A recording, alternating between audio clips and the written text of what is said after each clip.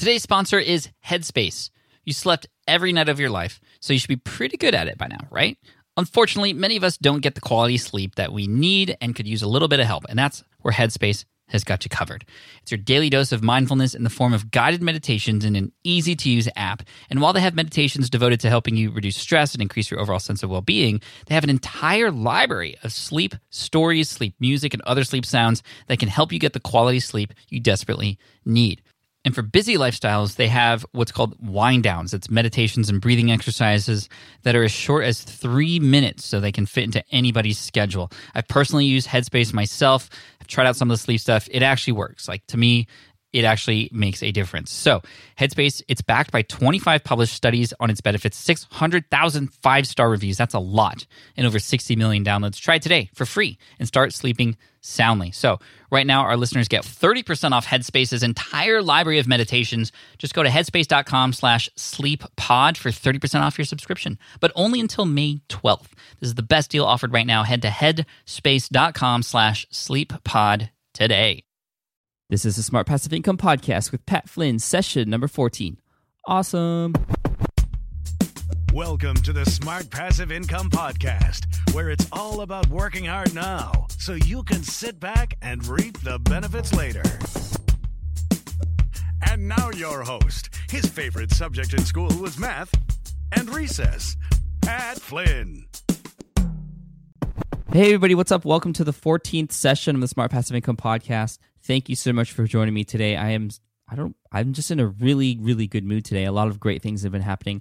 I've been asked to speak live at this meetup that is happening up in Oregon in a couple months, and I'll give you more details about that. But this will be my first kind of live speaking gig where I'm talking about what I do for business now, which is awesome, something I've always wanted to do. And I thank you, the podcast listener out there, for helping to motivate me to get comfortable behind a microphone, which will then help me be comfortable speaking in front of a live audience about this kind of stuff. I used to do it a lot back in college. You know, like many of you know, I was in the marching band, and I was in the executive committee of the marching band my senior year, and I'd have to go and speak in front of the band for, every day about a lot of different things. And I miss that. And I feel like I've lost my practice, but by doing this podcast, I feel a little bit more comfortable. So thank you. Other good things that have been happening, WordPress plugin that I've been developing for a while has been completed. So I'm running through tests on that and currently building a website to showcase that plugin. And so there'll be more details on that later. A few iPhone apps, which is the subject of today's session, have been completed and will be submitted to iTunes, hopefully in time for a certain event that's happening on February 10th, which I'll talk about in a second. And what else has been happening? Just a lot of great things have been happening. And it's crazy because a couple weeks ago when I was sick, I was just feeling terrible. And it's kind of crazy how we just kind of ride these waves of good moods and bad moods. And really, we always get back to the good mood. So if you're in a down mood right now, or if you're kind of in a dip, you will always go back to a better place. So just as long as you keep working at it, as long as you keep your head up, there's nothing that can stop you. So just keep going. So, all right. So I'm just going to dive right into the content today.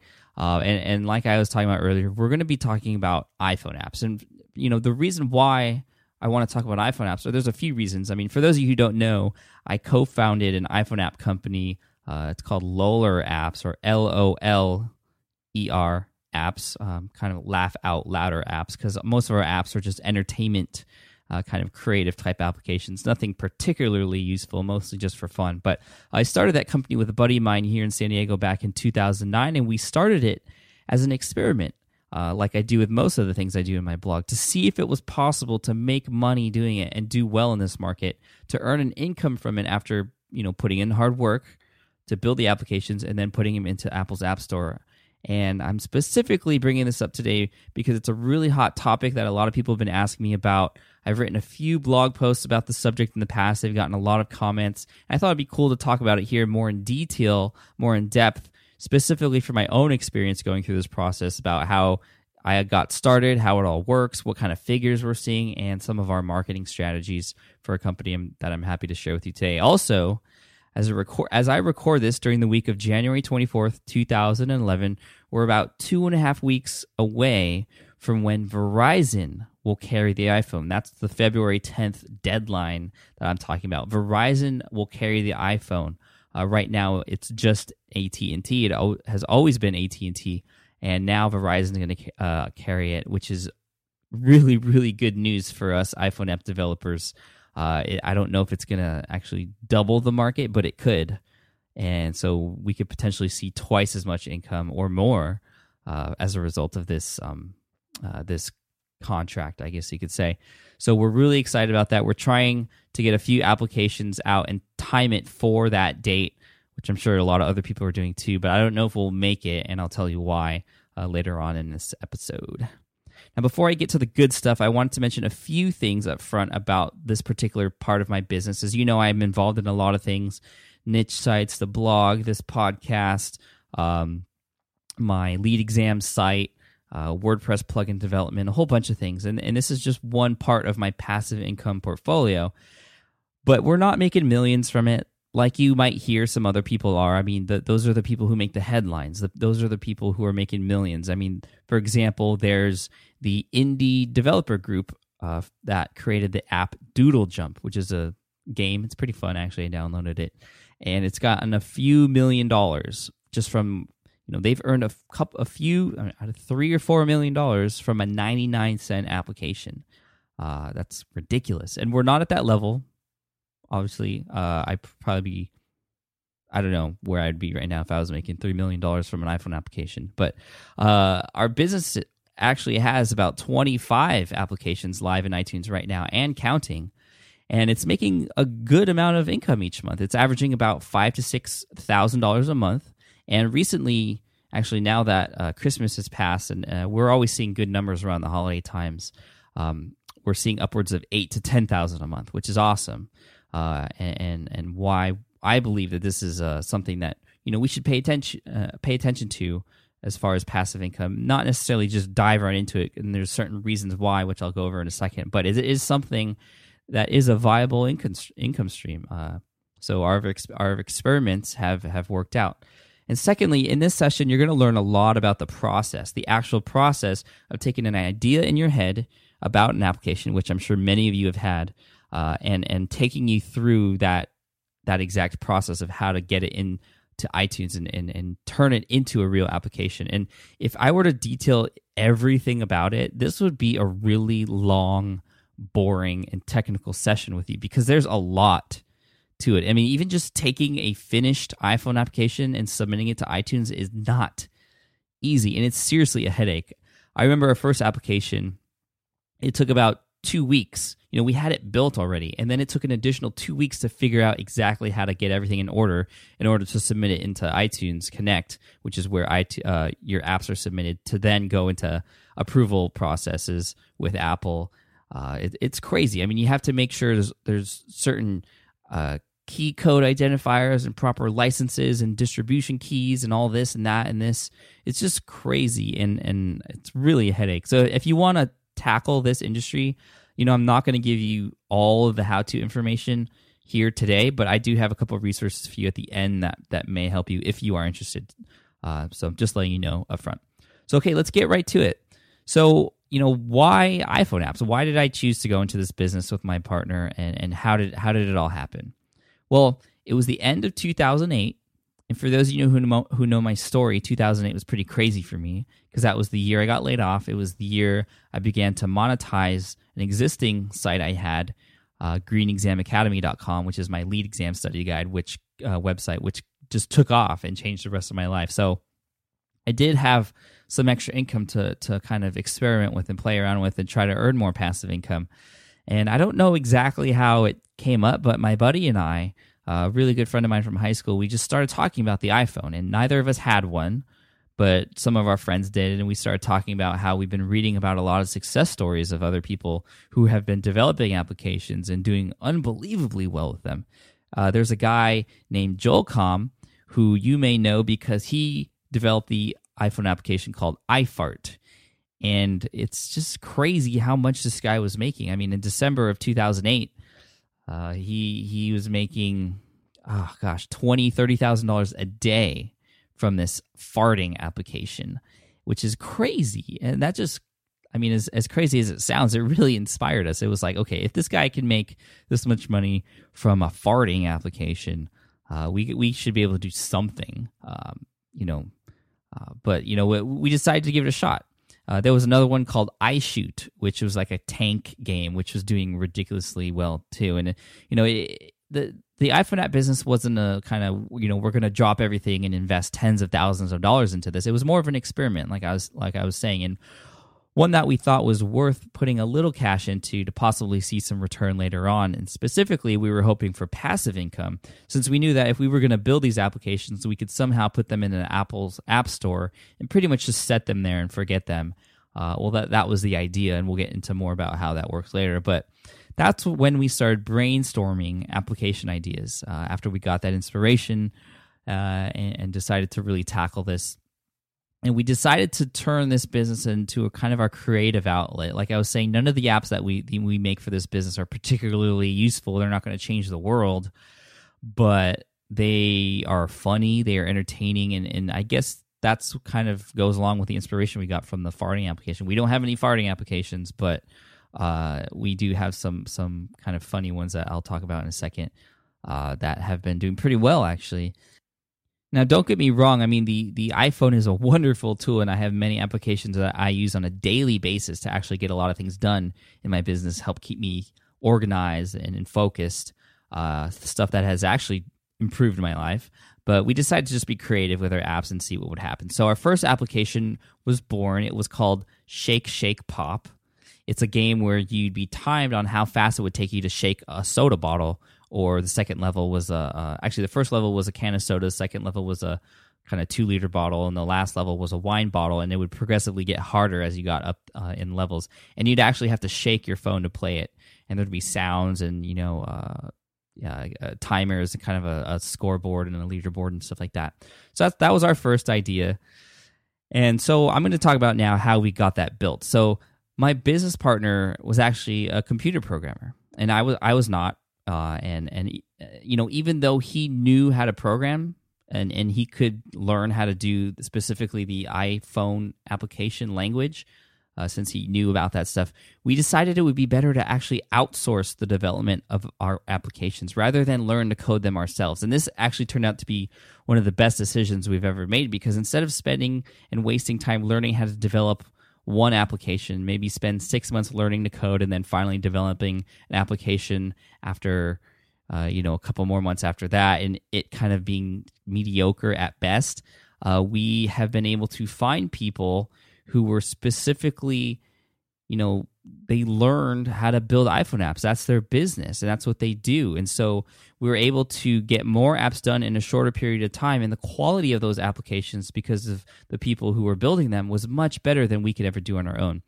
And so we went to elance.com to find a developer. Again, that's elance.com. I've used Elance for a lot of things. And if you don't know what Elance is, it's a website that kind of connects people who want jobs done with people who will do them for a fee or a price. And it's fantastic. I mean, I've used Elance for web design. It's actually where I got my first iteration of the design for the Smart Passive Income blog was from Elance. Graphic design, bookkeeping, legal services, voice talents, ebook editing, copywriting, fixing, even fixing, getting rid of a little humming sound in a recording. I found someone to do that from Elance, and of course iPhone applications. And then what happens is providers will bid on your project. So you put out a project, and they'll bid. You'll get 10, 20, 30 different people bidding on your project with different prices, different kind of portfolios that you can search through, and you work with them. After you award your after you award a bidder your specific job, then you work with them on the site using the message board on Elance to keep track of your conversations, to exchange files, and even handle payments through an escrow program, which is really nice. And when they complete your job and you're satisfied, you leave feedback and a review for them so that other people know the quality of their work. It's pretty cool. And there's other services like Odesk and Rentacoder.com, which do the same thing. But I've used Elance almost exclusively because I'm very familiar with it and I'm confident with the people who I can find on there. So what we did was we posted our job on there. We awarded our application to a developer, and I'll get into app pricing later on in the session. But we chatted with the developer and his team, and after hiring him, we gave him a little description of what we wanted, and we had the application completed in 4 months. 4 months. Now, know that we didn't expect the app to take 4 months. We were hoping for maybe 1 month. And there are several things we did wrong, this being our first time going through this process, that I want to make sure I go over with you so you don't make the same mistakes if you're thinking about doing the same thing. So when we posted the job, we awarded it to the lowest bidder. This was our first time working with the developer, and we didn't really understand kind of the wide range of abilities and experience developers have on Elance. And they ended up completing the app, like I said, in 4 months, and the quality was okay, but it was obvious they weren't really professionals. They never went over the top, and they just kind of did the minimum amount of work that we asked them to do. And first of all, they didn't understand how to give us the application to test. And hypothetically, you could hire someone to develop an application for you and never even test it or use it yourself before it gets submitted to iTunes. But seriously, you want to test your application before you put it out there for people to see.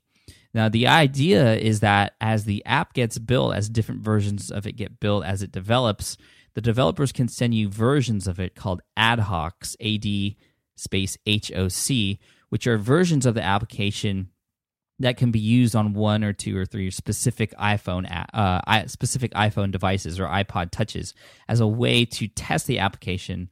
And in order for this to happen, you have to get kind of the specific code of those iPhones you want to test it on, or serial number, and that has to be implanted into the ad hoc version so that it knows it can be tested and loaded on that device. And I guess like I said, this is a crazy process, but I guess they do this for security issues.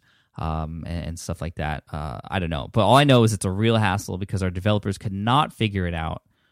And we had to watch videos of the application being used. We had to watch videos of it being used from their side. So they would film a video of the different things as it was progressing and send it to us, which was totally inconvenient, especially because we wanted to see how things worked, see how it felt in our hands. And I had an iPhone at the time. I gave them the code that they asked for, and it was never working. And every other iPhone app developer I've used after this, we didn't go with those people anymore.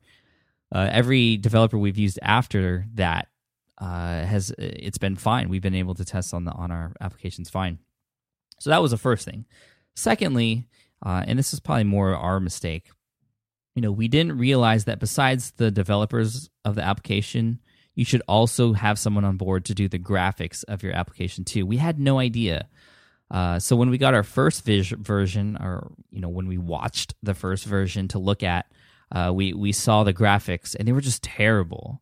And this was our fault, like I said, because we didn't have any graphics for them to include. So they created them themselves, and they're not, usually these developer companies or people are not graphic design, talented. So it looked pretty bad. I mean, they built it to our specifications. We didn't give them any graphics to use, so they did what they knew how to do, and it didn't look like the way we had envisioned it in our head. So now, every time we come up with a new application idea, we make sure we have someone create the graphics beforehand. Even before we give an application description to someone.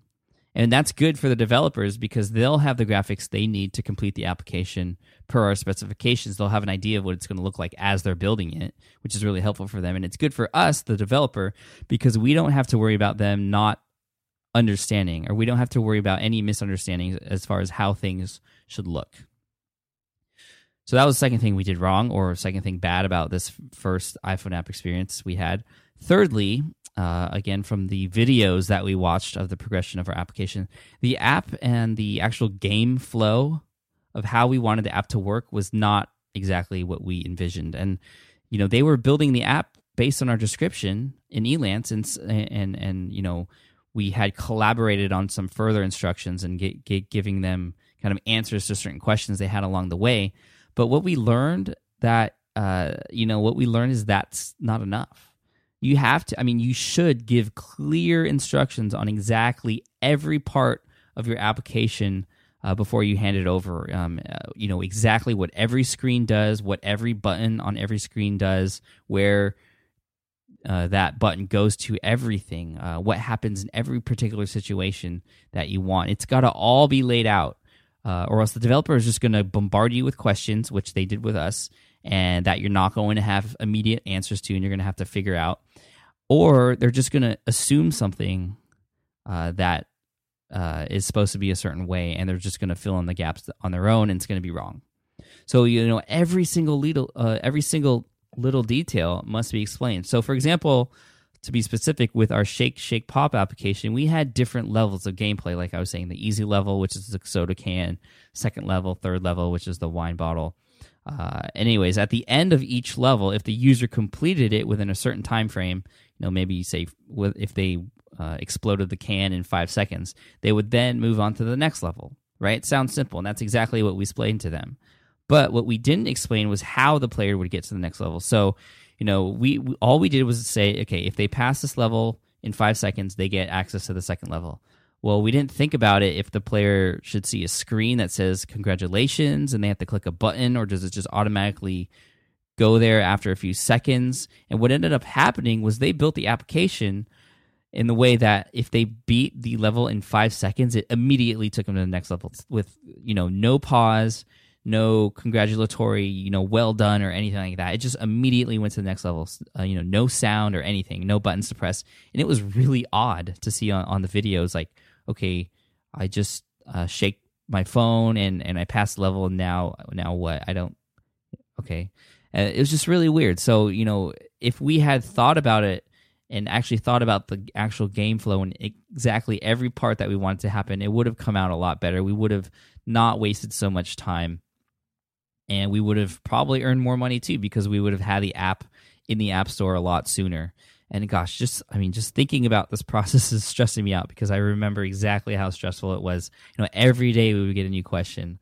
And just really make sure that if you are going to go through this process, and with anything that you do with outsourcing, not just iPhone specific, that you really get detailed with exactly what you want to happen. So what we learned, and what we've been doing ever since, was the best thing you could do is, even before you submit an idea to a developer, is to wireframe it or map out the entire application. If you can design every single screen and use arrows that point to new screens for when certain buttons are pressed, even better. And it'll take a while to create in the beginning. It'll take a week to build that wireframe, but trust me, it'll save a lot of time. And if you have Photoshop, that works, because you can actually create the graphics as you go along if you know how to do that, or you can get someone to create the graphics for you, and then that way the developer knows exactly what's going on. Or you can even just do it on paper and sketch it out yourself. Create a little rectangle and draw little buttons on it and point to this and that and this and explain exactly what you want to happen. I had an application done once that was done on 10 pieces of printer paper, explaining everything about all the different screens.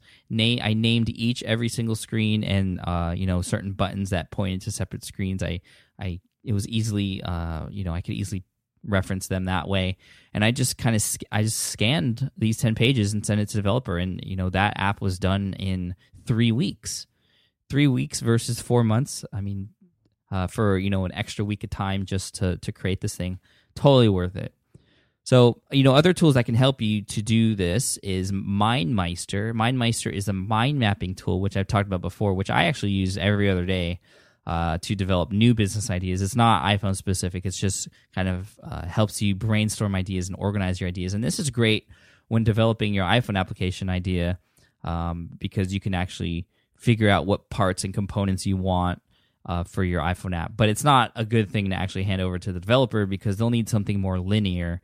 Mind map is sort of a bubble diagram, and it won't really make that much sense to them. It won't be that useful. So there's a tool called Gliffy, Gliffy, that is kind of like a workflow chart tool where you can create flow charts.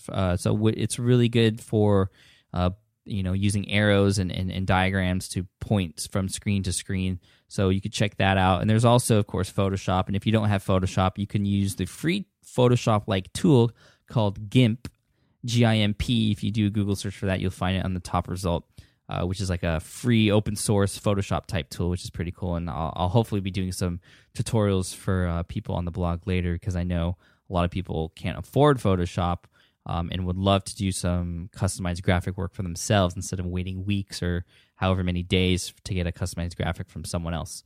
So look out for that later. So after all that, we finally got that app finished after 4 months. We submitted it to iTunes and just kind of let it sit there. And we were really fortunate enough to see a good amount of downloads. And, it wasn't anything like iFart or Doodle Jump. We weren't making millions, and it didn't take off like we had dreamed, but we kept going because we saw there was potential. We were making money. We then took 3 more ideas we had and submitted them to a different developer to get them all done at the same time. And after a year, we had a total of 4 applications in iTunes, which was pretty good. An average of an application every 3 months. That's not bad. Now, we let that sit there for a while. We were earning, a couple $1,000s a month actually from our applications. These were all paid applications ranging from 99 cents to $2.99, and we were really happy with that. But I don't know when this happened, when or why exactly this happened, but sometime in early 2010, my partner and I decided to go kind of gung-ho with iPhone apps, and we ended up making 21 more, some of which have done really, really well for us, which is pretty cool. A lot of them have kind of flopped, but a lot of them have done really well. Now, I know 21 seems like a lot, and I'll go over the pricing later, and it might seem like that's a lot of money to invest, but a lot of these applications are actually built from a template. So we have a developer build one version, and then we could swap out images and sounds and pictures and instructions to make a new one kind of almost for free, which is pretty cool. We have a few apps that are built from a single template that way. Now, we learned a lot from our mistakes, but we learned a lot also, with these 21 more applications from other successful iPhone apps developers along the way too. So first, we learned that probably the most important thing we learned was that free applications can earn money too, which is pretty cool. Most of the applications we're doing now are free.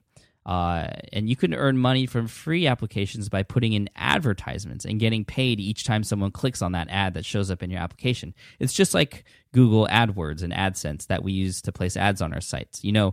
All you have to do is just put a piece of code in your app, and it automatically generates an advertisement, and you get paid per click. Now, there are several ad services that you can use for this. The ones we use are AdMob, ADMOB. That's pretty much just like Google AdSense. Actually, Google owns AdMob, so I think they might be even integrating that with AdSense soon. And then there's iAds, which is Apple's version of AdMob or pay-per-click advertising on mobile. That's IADS, iAds, and that one's really good too. Now, the thing is, with paid applications, which range from 99 cents to $900.99, going up $1 increments, 99 cents, $1.99, $2.99, Apple takes an immediate 30% cut revenue. They take an immediate 30% of each download. So really each download, our profit is 69 cents, $1.39, $2.09, etc. So obviously, they take a good chunk, but you could make a lot of money with paid apps, and it's a primary business model that most developers use. And we have an application actually that's at the $2.99 price point. It's called Baby Maker, which kind of fuses 2 pictures together to create a really ugly baby. That has done really well for us, and that actually earns an average of about $80 to $120 per day for us, which is really it's outstanding. Now, free apps that run ads are good, actually. Going back to the free app model, free apps are good with advertisements because, one, people download free apps like crazy just because they're free. Our application our paid application that makes $80 to $120 a day is getting maybe 30 to 40 downloads a day, whereas we have a free application that is also making $50 to $80 a day. That's getting 5,000 to 6,000 downloads a day. So the difference in downloads is different, but there's a lot of people that just download free apps because they're free. And secondly, you don't make money just from the initial download. But every time someone opens that application, it's a potential for income because, I mean, the ads are always showing, they're always changing, and it's not just the same ad that comes up every time. Now, just to give you an example, the guys from Free the Apps, it's a brand, an independent developer company that I know. Actually, some of my friends from high school own that company. They're doing tremendously well. I interviewed them on a blog post here at Smart Passive Income, which I'll link to in the show notes. And almost all their applications, I'd say maybe 95% of them, are free apps running advertisements, and they are making a killing. It's ridiculous. Almost, I think they're making almost $800,000 a year. They're pulling in $800,000 a year, and I'm sure they're really excited for that Verizon launch too. So even better than that, though, the guys who developed the game Paper Toss, if you have an iPhone app, you may know what that is. It's a kind of a game where you kind of flick a crumpled paper into a garbage can across an office or something. There's like a fan blowing it. They've made millions from that one application, and it's free, Paper Toss. We have a free application, which has been one of our most successful ones, actually, called Traffic Light Changer. And I love talking about this application with people because it's a gag application. You know, it would be pretty illegal to actually have a real traffic light changer, something that you could use to change a traffic light at a street corner from red to green. You shouldn't have that in a real. You know, if you're a civilian, you shouldn't have that. I mean, police cars have that, and ambulances have that. But this is a gag application to pretend that you have that, and it's totally ridiculous, but it's really funny. And in the description, it does say it's just for entertainment purposes only, and it's really simple. All it is just a big green button that, when pressed, it emits a sound and does a little animation as if a signal was being produced from your iPhone to change a traffic light from red to green. And really, the funny part about it is, half the time it actually works just by a random chance. So you could really kind of fool your friends, and we've been able to fool actually a lot of people who have left reviews actually saying that it does work. It's kind of funny. There's a lot of people who have left terrible reviews saying it doesn't work, which is also funny. Now, just to give you an idea, this application has been downloaded to this date 856,431 times, almost 1 million times. And it averages now about 3,000 to 4,000 downloads a day, which is, as you can imagine, a lot of ad impressions. And we're seeing anywhere between $50 and $100 in revenue every day from this single application from advertisements. And just for fun, I just wanted to read you this email I got last week about this application. It's priceless. It says, I won't name who sent it, but it says, just exactly where does the signal exit my iPhone to trigger the traffic light? Which way do I point the phone for maximum signal? I love it. It's totally awesome. But yeah, so that's one application. Another thing we learned along the way, which has helped us with our most recent applications, especially when we release new applications, it really helps to boost the rankings of those and the downloads of those, is that many of our latest apps have a More Apps button.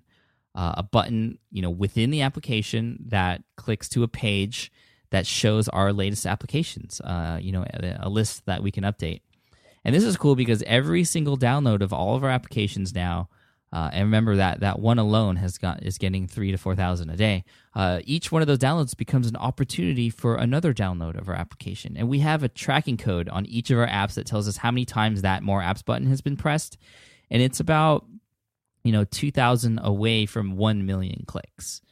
So that has been really helpful. That's something we've learned from the Free the Apps guys and from other people that we've seen using that as well. So, obviously that doesn't work if you just have one application, but if you have more than one, that's a great way to exponentially grow or increase the amount of downloads you have.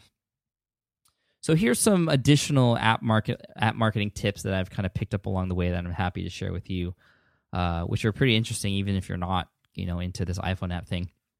So when you submit your application, after you get it finished by the developer, it'll take about 7 days to get notice back from Apple that you've been approved. Now, sometimes you won't get approved for certain reasons. We had one application that we wanted to try out, which was it's called Balance Tester, I think it's called.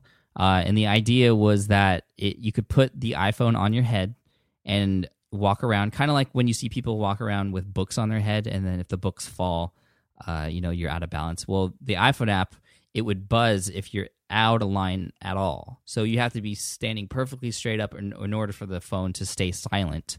And the idea was that it could help you improve your posture. It might be fun to see, who could walk the longest without it going off, those types of things. Well, Apple came back to us, and even my business partner warned me that this was probably going to happen. Apple came back with us saying that, that was a danger to the life of the iPhone. Someone might have it fall off their head and break. And yeah, totally. So we ended up changing that application to a way where you'd have to put it on your hand. Yeah, it doesn't really make much sense, but anymore. But we put it out there anyways, and it's still getting a few downloads actually. So you might not be approved, but you can resubmit your application after you've done what you can to try and get it approved, and you can do that as many times as you want. Now, once approved, your app goes live into iTunes after a few hours after you get that notice, and it's put on a new releases list for the rest of the day. And if you go into iTunes on your computer, you'll see that on the bottom there's a list of newly released apps. Those are apps that have been released that day. Now, one thing you could do to help yourself is to go into iTunes Connect, which is, like I said, where you submit your application to Apple. You'll get very familiar with that if you're going through this process. And you change the date to the next day. You're allowed one date change after you get that notice that your application has been approved. You change it to the next day or any future date if you're planning to do some type of kind of announced launch or something. And this way, you can have a full day on that new releases list. If you don't change it at all, chances are you'll be put on that list at 3 p.m.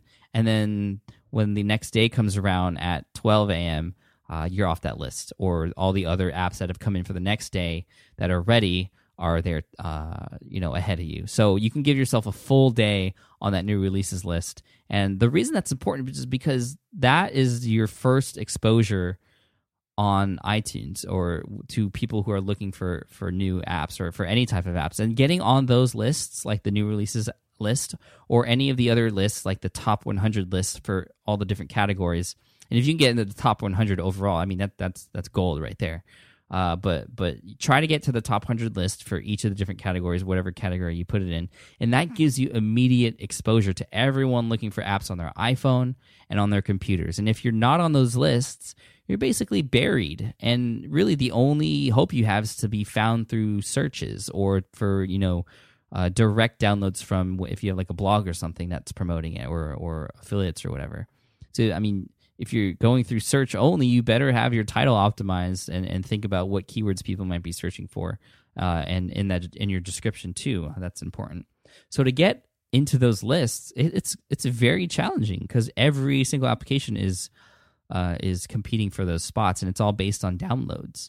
And it depends on the category you're in too. If you choose the entertainment category, you're going to have a really tough time because there's so many apps competing for top spots in that category. That said, if you were to get into the top 100, that means you're getting quite a bit of downloads, and you're going to get a lot of exposure because that's where most people go to download apps is the entertainment category. That category has the most applications and gets the most downloads. What you can do is kind of find a category that works for you in your specific app, and I'd actually spend time kind of scouring or investigating the App Store on your computer for a week or so just to see how apps are moving around. Because before, it used to be the lifestyle category was the best one to get into. That one had kind of the best download to competitiveness ratio. And then it became the utilities category, and it kind of changes and evolves over time. It's always different, so it may be totally different now. So I'd recommend checking that out. Now, you could try to create buzz for your app if you have like a blog or an existing audience, or you could buy ads for your application. This is something that we've done in the past and we've had success with. So you can go on a site like admob.com, which I mentioned when talking about embedding code on your application to show ads. You can also do the other side of it, like AdWords, like Google AdWords, where you can, instead of being on the side where you put ads in your app, you could put your ad in other people's applications to try and get more downloads. And it's nice because you can actually track the clicks and see the results immediately. It does get fairly expensive in a short amount of time, though, just to be aware. And as far as the hot apps lists and the new and noteworthy lists, getting on those lists is really entirely up to Apple. There's nothing really you could do to control that. However, there are some things you can do to kind of influence or give yourself a better chance of getting on those lists. I've gotten one of our applications got on the new and noteworthy list once out of all 25 that we've done. And now my only advice is actually to just make sure you have really good graphics, as it's that'll help you stand out from the thousands of submissions they get per day. I don't know how they handle it at Apple, but usually those apps that are on those lists have really nice looking icons and really nice looking graphics. And the same thing for podcasts. I know that the better your podcast logo or your podcast graphic is, the better chance you'll have of getting featured in the new and noteworthy list, or kind of the what's hot list. So a third tip I can give you is I wouldn't waste my time on application review sites. This was something we spent a lot of time doing in the beginning, and we got hardly any return on investment on it. We used to think that that's exactly what you had to do, so we spent a lot of time submitting applications and emailing these authors and bloggers to get reviews for our site, for our applications on their sites. And I think we maybe have done like a total of 100 or so, 100 to 150 different submissions, and we were only selected twice for an actual review. So our apps were reviewed twice, and honestly, when they were reviewed, it didn't even have a real impact on our download numbers or sales or anything. So it's totally not worth it. So those are some tips for you out there if you're interested in getting in this industry. Hopefully that helps you. I know you guys have probably a lot of questions about this process, so here are a few I know you're probably thinking about. The first question that I'm guessing you have is, how much does it cost to get an app developed by a developer? Now that will depend on how complicated your application is, kind of what your idea is, and again, it'll really help if you wireframe, map out everything, and even just sketch or have everything in place to give to your developer. Then they can give kind of a better bid price or an estimate on the price that it'll cost. With Elance, usually it's a pay per project fee, so they'll tell you up front how much it's going to cost to do it overall. And then on sites like Rent-A-Coder or even I know Odesk, you pay per hour, which is kind of difficult, and that's why I don't use Odesk for iPhone apps, because I don't really exactly know how many hours it would take to develop an application. And obviously, again, it'll depend on on how complicated your application is. But how much it'll cost, I've heard people say, "Oh, does it cost $10,000, $100,000?" Well, maybe, depending on what you want to do. If you want to get super complicated with it, we've had applications that we've developed for $400. And that's actually the traffic light changer application, $400, and now it's making $50 to $100 a day. So that one has been wildly successful. We've had other applications that we've developed for $4,000, and sadly, the one that we did for $4,000 isn't doing as well. So how much it costs doesn't really determine how much you're going to earn from it. So just want to let you know that up front. If you have a good idea, one that could go viral, one that is useful, I mean, ours aren't particularly useful, but one that many people will download, then you have a better chance. It doesn't matter how much it costs, but you can spend anywhere between $400 to $8,000 for an application, I would say. And again, it depends on how complicated you want it to be. And what I would do, and again, this is the nice thing about Elance, is you could post your job on elance.com. and get an idea of how much it's going to cost. And that way you can kind of create your budget from there. You're not obligated to select someone after you get those bids, although it's kind of, I don't know, I would say bad practice just to do that for the sake of figuring out how much it would cost. I would actually look through each of the developers and check out their reviews, their portfolios, see how many returning customers they have. That's a good metric to use if they're going to be good or not. And then actually select someone. So that's how much an app would cost. Another question you probably have, one that I actually get a lot, is this.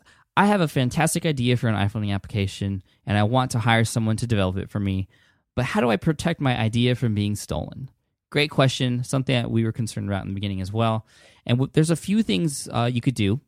The first thing you could do is you can have the developer sign an NDA, a non-disclosure agreement which is basically a contract that just says that they're not allowed to take your idea and that everything you're talking about is just exclusive to both parties that are involved, or to all the parties that are involved and that have signed the non-disclosure agreement.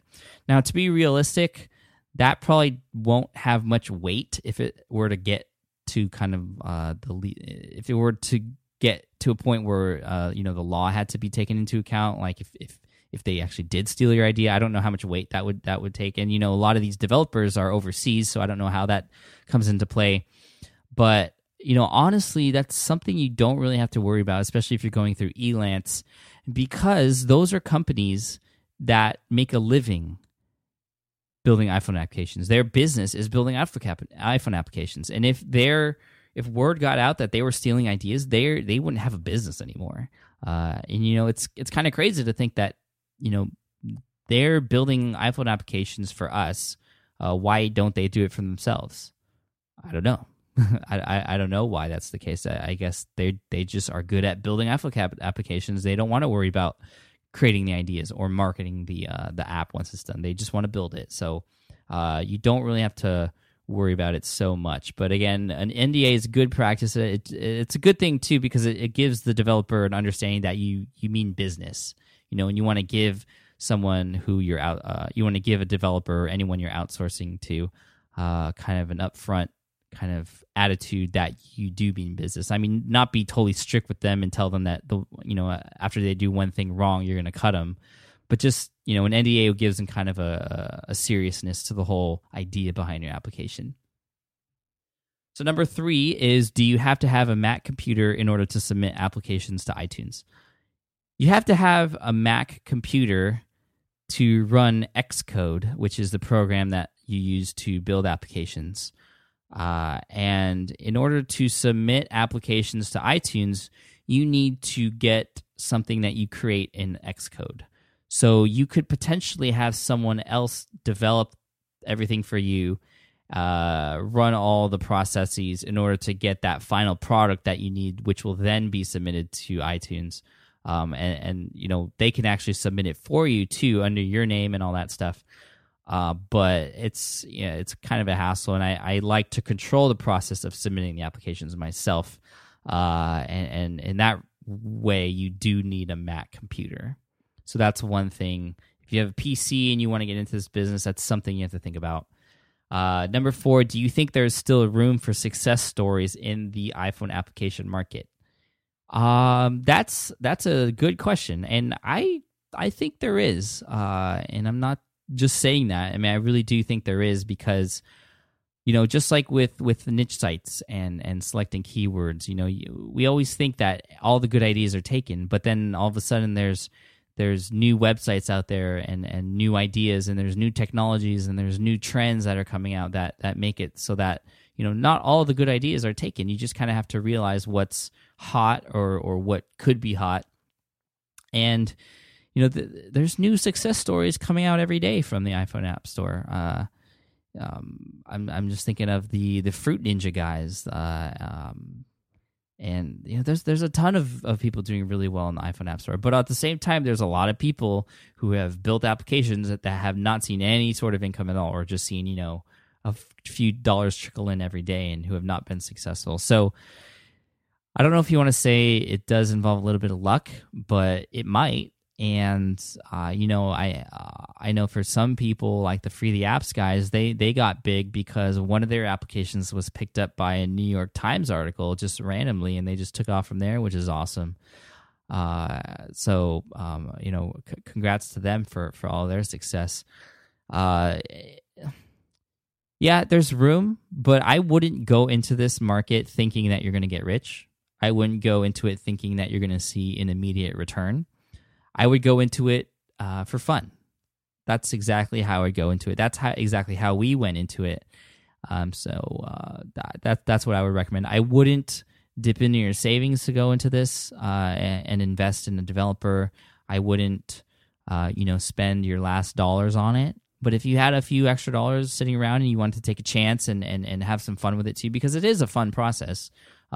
Seeing something that you spend a good amount of time on be built and on your iPhone is pretty cool.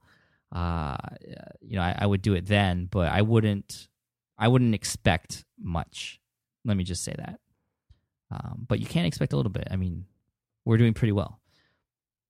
So the last question I would say that a lot of people have that you might have is, what about other platforms? Why just the iPhone? Why not iPad or Android applications? Now, with the iPad, we were thinking about going to that. We didn't go into it immediately because we weren't kind of sure how, a lot of people, we weren't really sure how the public was going to take it or if the iPad was going to even take off. And obviously, it's been doing really well. I think the new iPad's coming out very soon, and I'm actually going to pick one up myself. I think there's a camera in it, which is pretty cool. The first one doesn't have one.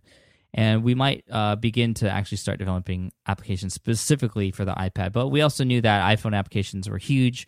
That's the phone that has the most users, and there's just it's creating more success stories. And iPhone applications can be used on an iPad as well. So that was one thing. As far as Android applications, it's really tough because it's not just you take your application that was built and you just press a button and then it's immediately an Android application. It's actually a totally different language. So, it's kind of like hiring some developer to build a whole new app for you, even though it's the same thing as one that you might already have on your iPhone. So it's a little bit more difficult. And, it is a very young market still, so there's a lot of opportunity and it is growing. But for some reason, I just feel like the iPhone market is where it's at, and obviously it's where it has been.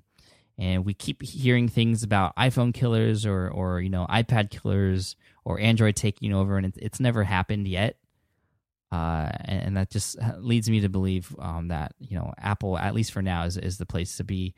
But Android applications is a good opportunity, and we may invest a little bit of money to test that out and see how it goes.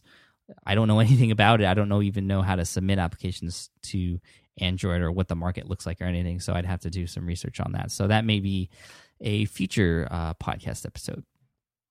So that's a ton of information about this particular business, and I'm in the iPhone app business. And like I said, it's doing fairly well for us. We're very, very pleased to see an extra 6 to 10K a month coming in for doing almost nothing. Now that we've put in the hard work. Like I said, most of it done by other developers, and now we're reaping the benefits, which is awesome. It's exactly what we hoped happened. It is a form of passive income in our eyes. And we do plan on putting out more, and hopefully by the Verizon launch. But really, it's hard to time it when working with developers because you never know what's going to happen. Like I said before, we had hoped for 1 month for our first application, and it ended up taking 4 months. And you just never know what's going to come up, and that's why you really have to try to cover all your bases beforehand before you submit to a developer so you could save time. And every time we've tried to time something with a launch or Christmas or something, it's never worked out, and things are always delayed. So just understand that is going to happen. That's a part of the process. And if you do end up going into this market and experimenting with it, just expect it. Expect that things are going to be delayed. Do what you can to minimize those delays, but just expect them. And I do have a couple of resources for you related to iPhone applications if you're actually interested in this business and want to get the sort of kind of step-by-step process that I didn't go over today. There's a fantastic ebook called How to Make iPhone Applications Without Programming Experience. I know it's a long name. It's very helpful and inspirational. It's by the guys from Free the Apps, which you can check out at smartpassiveincome.com/iPhoneapps. That's an affiliate link, so I do earn a commission if you do purchase that ebook from that particular link. Just letting you know. And a few people have actually recently emailed me saying that they got their first applications up live on iTunes using this as their guide, which is pretty cool. I've read through it myself, have picked up a lot of great tips. I didn't use it to guide me through the iPhone app submission process because I had already been familiar with it, but it does walk you through that process. So again, that link is smartpassiveincome.com/iPhoneapps. And then secondly, if you're looking for a developer, like I said, elance.com is a great place to go. If you can't find anyone, just email me on the contact page of my site, and I'll give you the name of a developer I've been using from Elance time and time again that has done a wonderful job for me. I'm happy to recommend them. There's no commission or anything I get from that. I'm just here to help you and them because I'm happy with the work they've done. And I won't mention them here on the show because I don't want them to get bombarded with requests. But if you're serious about this and want to go through a process with a reputable developer who will actually help you along the way, I'll give you their company name. So again, just email me from the contact page on smartpassiveincome.com. So that's it. That's all I got for you today. I guess this is nearly 50 minutes. Wow, I didn't realize it was going to go that long, but I guess I had a lot to say. So thank you guys for staying on and listening. I hope that was something different for you guys, something maybe inspirational, something to start turning the gears in your head. Just be careful, because I know sometimes when you hear new things like this, you just immediately jump into it. Really do your research before you go into it. I don't want you to think that this is your exit from your 9-to-5 job. I'm just trying to be upfront with you. I'm not trying to hype anything up. I'm just telling you stuff that I've been up to, stuff that is working, stuff that isn't working. And if you do end up deciding to go through this business, hopefully you can use the tips that I gave you today. And if you have any questions, feel free to leave a comment on the blog or email me or whatever. I'm here to help you as always. And to close it off, if you want to get your free copy of my ebook, eBooks the Smart Way, my guide to creating a killer ebook, how to market it, how to automate it, how to develop it, how to publish it, everything. It's been downloaded over 12,000 times. Check it out at ebooksthesmartway.com, totally free. That's there for you. Let me know what you think. And again, thank you guys so much for being on session 14. I know it came a little later than I had hoped for, but that was partly due to the fact that I was sick. If you haven't listened to it yet, if you listen to episode 13, my voice is like pretty crazy there because I was sick, so I needed some time to recover, but I'm feeling a lot better. Thank you guys for all your best wishes, and I wish you all the best of luck. And until next time, all the best to you, and I wish you nothing less than success. So thank you guys. Take care and have a good one. Take care. Bye. Thanks for listening to the Smart Passive Income Podcast at www.smartpassiveincome.com.